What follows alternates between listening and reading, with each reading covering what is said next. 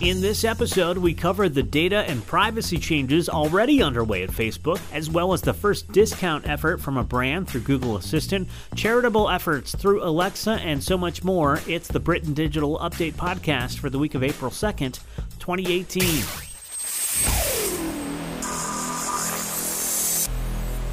Hi, I'm Dave B. Good, host of the Britton Digital Update podcast, where we give you the latest social media, marketing, retail, and digital news. Now, for many years, we were encouraged to jump on social media. We could use it to network, we could use it to promote our brands, and it was all free. It's free to be on social media. You gotta use it. We're reaching so many people until we didn't, because we had to start paying for it. Yeah, a lot of us tried to say otherwise. It's not so free to be on social media.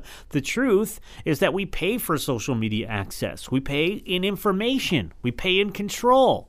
We pay with our likes, our dislikes, access to our contacts, our social and political views, and so much more. In exchange, we have an easier time making great networking connections. We have an easier way to catch up with old friends, even an easier way to stalk exes. We're only now just beginning to see the real price that we've paid for all of that access. Same goes for a lot of businesses built off that access. They're beginning to see the price they've paid for access to that information. And without that information, they're starting to see a strain on operations too. In most cases, these aren't the companies that you hear in the news that have abused Facebook's data sharing, like GSR, the company that collected all that data on behalf of Cambridge Analytica.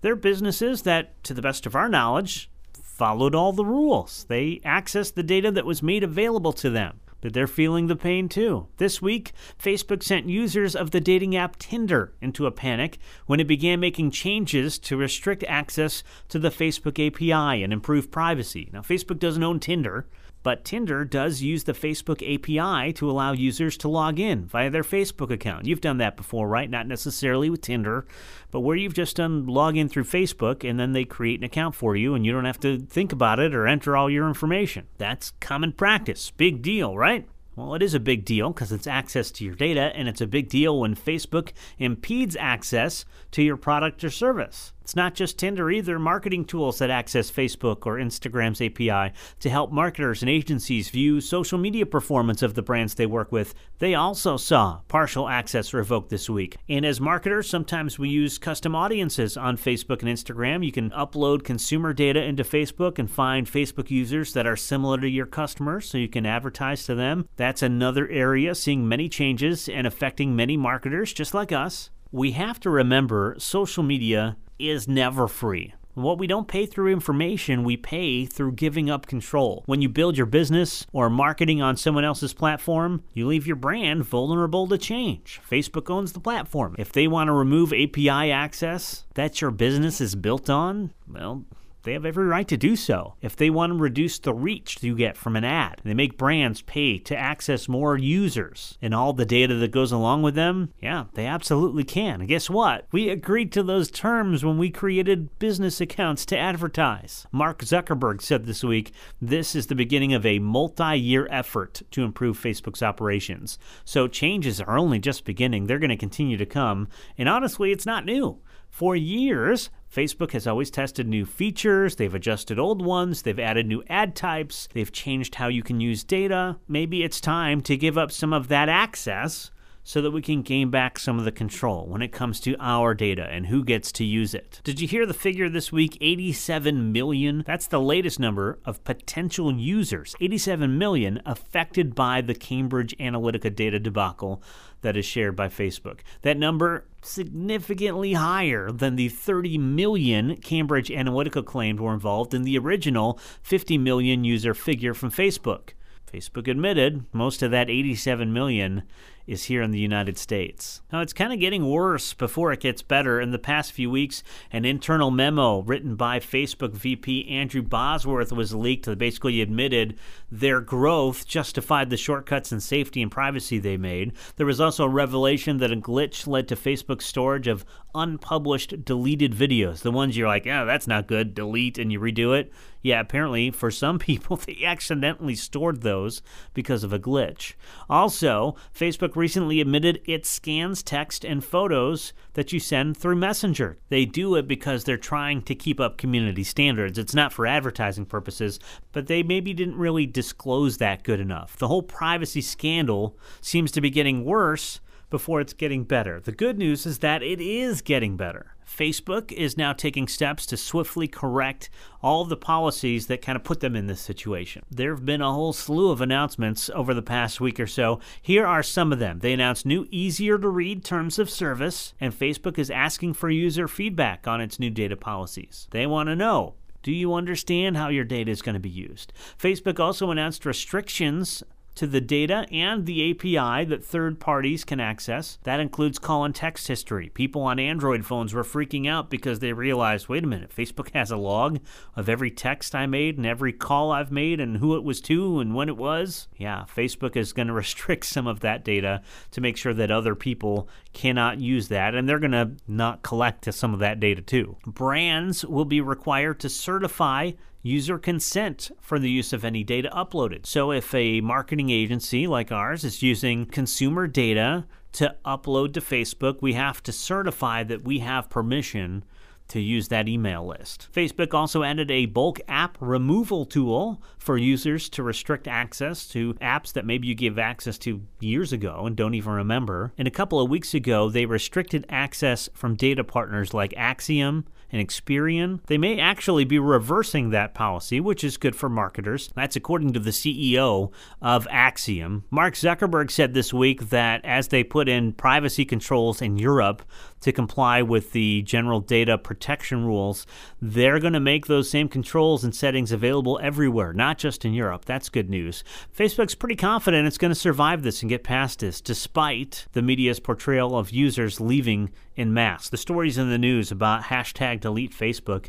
Advertising Age reports that of the top 1,000 ad spenders on Facebook, only 7 have stopped advertising in the initial weeks after this whole scandal broke. The fact that Uber and Yahoo and Equifax were able to survive their nightmare scenarios that they were in, their recent scandals, well, that's somewhat of a comfort to both brands and investors that Facebook will get through this. All right, let's switch subjects from Facebook. Okay, enough about Facebook. Let's talk YouTube. We were all saddened to hear about the tragic shooting at the YouTube offices in California this past week. Now, at the time of this blog, still a lot of unknown details of the entire situation. Officials believe that the motive of the shooter was likely related to the recent changes in revenue from her YouTube channels. And I mean, they really dropped the revenue they were generating. TechCrunch reports that her personal website and videos make it clear she believed the company deliberately limited reach of some users, including herself. That it wasn't the content of her videos. She had screenshots showing that they were still getting a lot of views, but the revenue they were generating had dropped significantly. And we've heard before about other YouTubers facing demonetization after producing videos that YouTube felt was against their terms of service. A lot of those videos used racist language or spread hateful ideas, and so far that doesn't seem to be the case in this incident. Many of our videos were about veganism or animal abuse or song parodies. It really doesn't seem to fit the mold that other YouTubers faced with demonetization. So we don't know yet why YouTube restricted the revenue generation on those videos. But what we do know is violence is not an appropriate way to resolve issues that you have with the company or a brand or anyone in that matter. Here's another case of us not owning our social channels, right? As we were talking about at the beginning of the podcast. The platform, in this case YouTube, owns those channels, so it can monitor, it can restrict, it can remove users according to the terms that we accept when we sign up. And yes, if they choose, those actions can significantly affect revenue. We'll have to see how that story continues to unfold. Our thoughts continue to be with the employees of YouTube as that investigation goes on. Now, I've written several times about the battle for smart speaker share, right, between Amazon's Echo and the Google Home. In addition to becoming the home hub for voice commerce, there's a significant pool of ad dollars related to voice that's expected to grow by leaps and bounds over the next several years, and they want to get as much share so they can get as much of those ad dollars and as much of the e-commerce dollars that are available.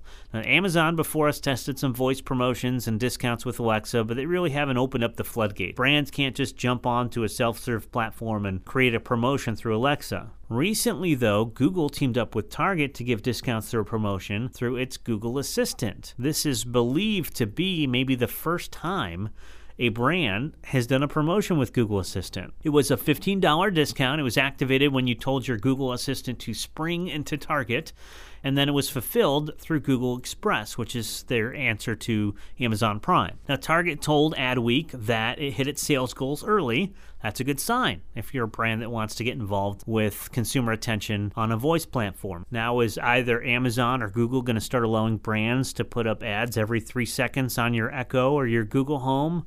Hopefully not. I can't see that they would. The user experience would be awful, but it is interesting that they are testing to see how consumers react, because ultimately they want consumers to have a good experience. Now, it wasn't just Google Assistant that had money on the brain, or should we say neural network. Alexa did as well, as it unveiled a new feature. Amazon unveiled a new feature to make donations directly through your Amazon device. The skill is triggered through the phrase, "Alexa, make a donation." Currently, there are 40 charities to choose from, so you can make a donation on your Echo device. That includes the American Cancer Society, St. Jude Children's Research Hospital, and National Public Radio. And they're going to expand that list of charitable organizations pretty quickly. And I imagine that a lot of local organizations in your area will be able to jump on there. Now, one reason consumers like voice as a platform, whether it's shopping or donations, it's convenient. It saves time. Anytime you can reduce friction in the spending of money or the shopping process, you can remove an objection opportunity. Consumers are willing to spend their money, just like using Facebook to log in and create an account. It's easy. It's one click or one phrase away from spending money or making a donation. I imagine breaking news stories like a natural disaster or a humanitarian crisis could see an uptick in donations with a simple voice donation process. Next time there's a big hurricane that moves through, or next time there's a tsunami or an earthquake, you can just say, "Alexa, make a donation to the American Red Cross." And bam, it's just done because it's all tied to your Amazon account. That really could be a game changer for charitable donations in the next few years. Now, there are other stories that happened in the digital world that we can't cover here in this podcast. We do have links to them on our blog version of the Britton Digital Update. Some of the other stories you should probably take notice of include e-commerce customers expecting that customer service should be 24/7. Like half of e-commerce customers believe that. LinkedIn adds autoplay video ads. Despite the FTC warning, YouTubers still aren't disclosing deals, and that's not a good thing. Group video chat comes to Snapchat, and Waze opens up ads to small businesses. Waze, like the app on your phone that gives you traffic updates and directions. Yeah, you can advertise on there.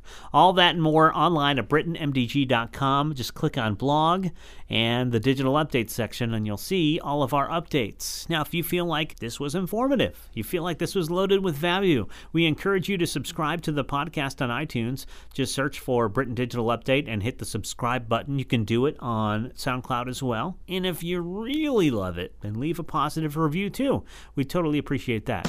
Wow, that went pretty fast. That's a wrap of the Britton Digital Update podcast for the week of April 2nd, 2018, Episode 7. I'm Dave Be Good. Thanks for listening.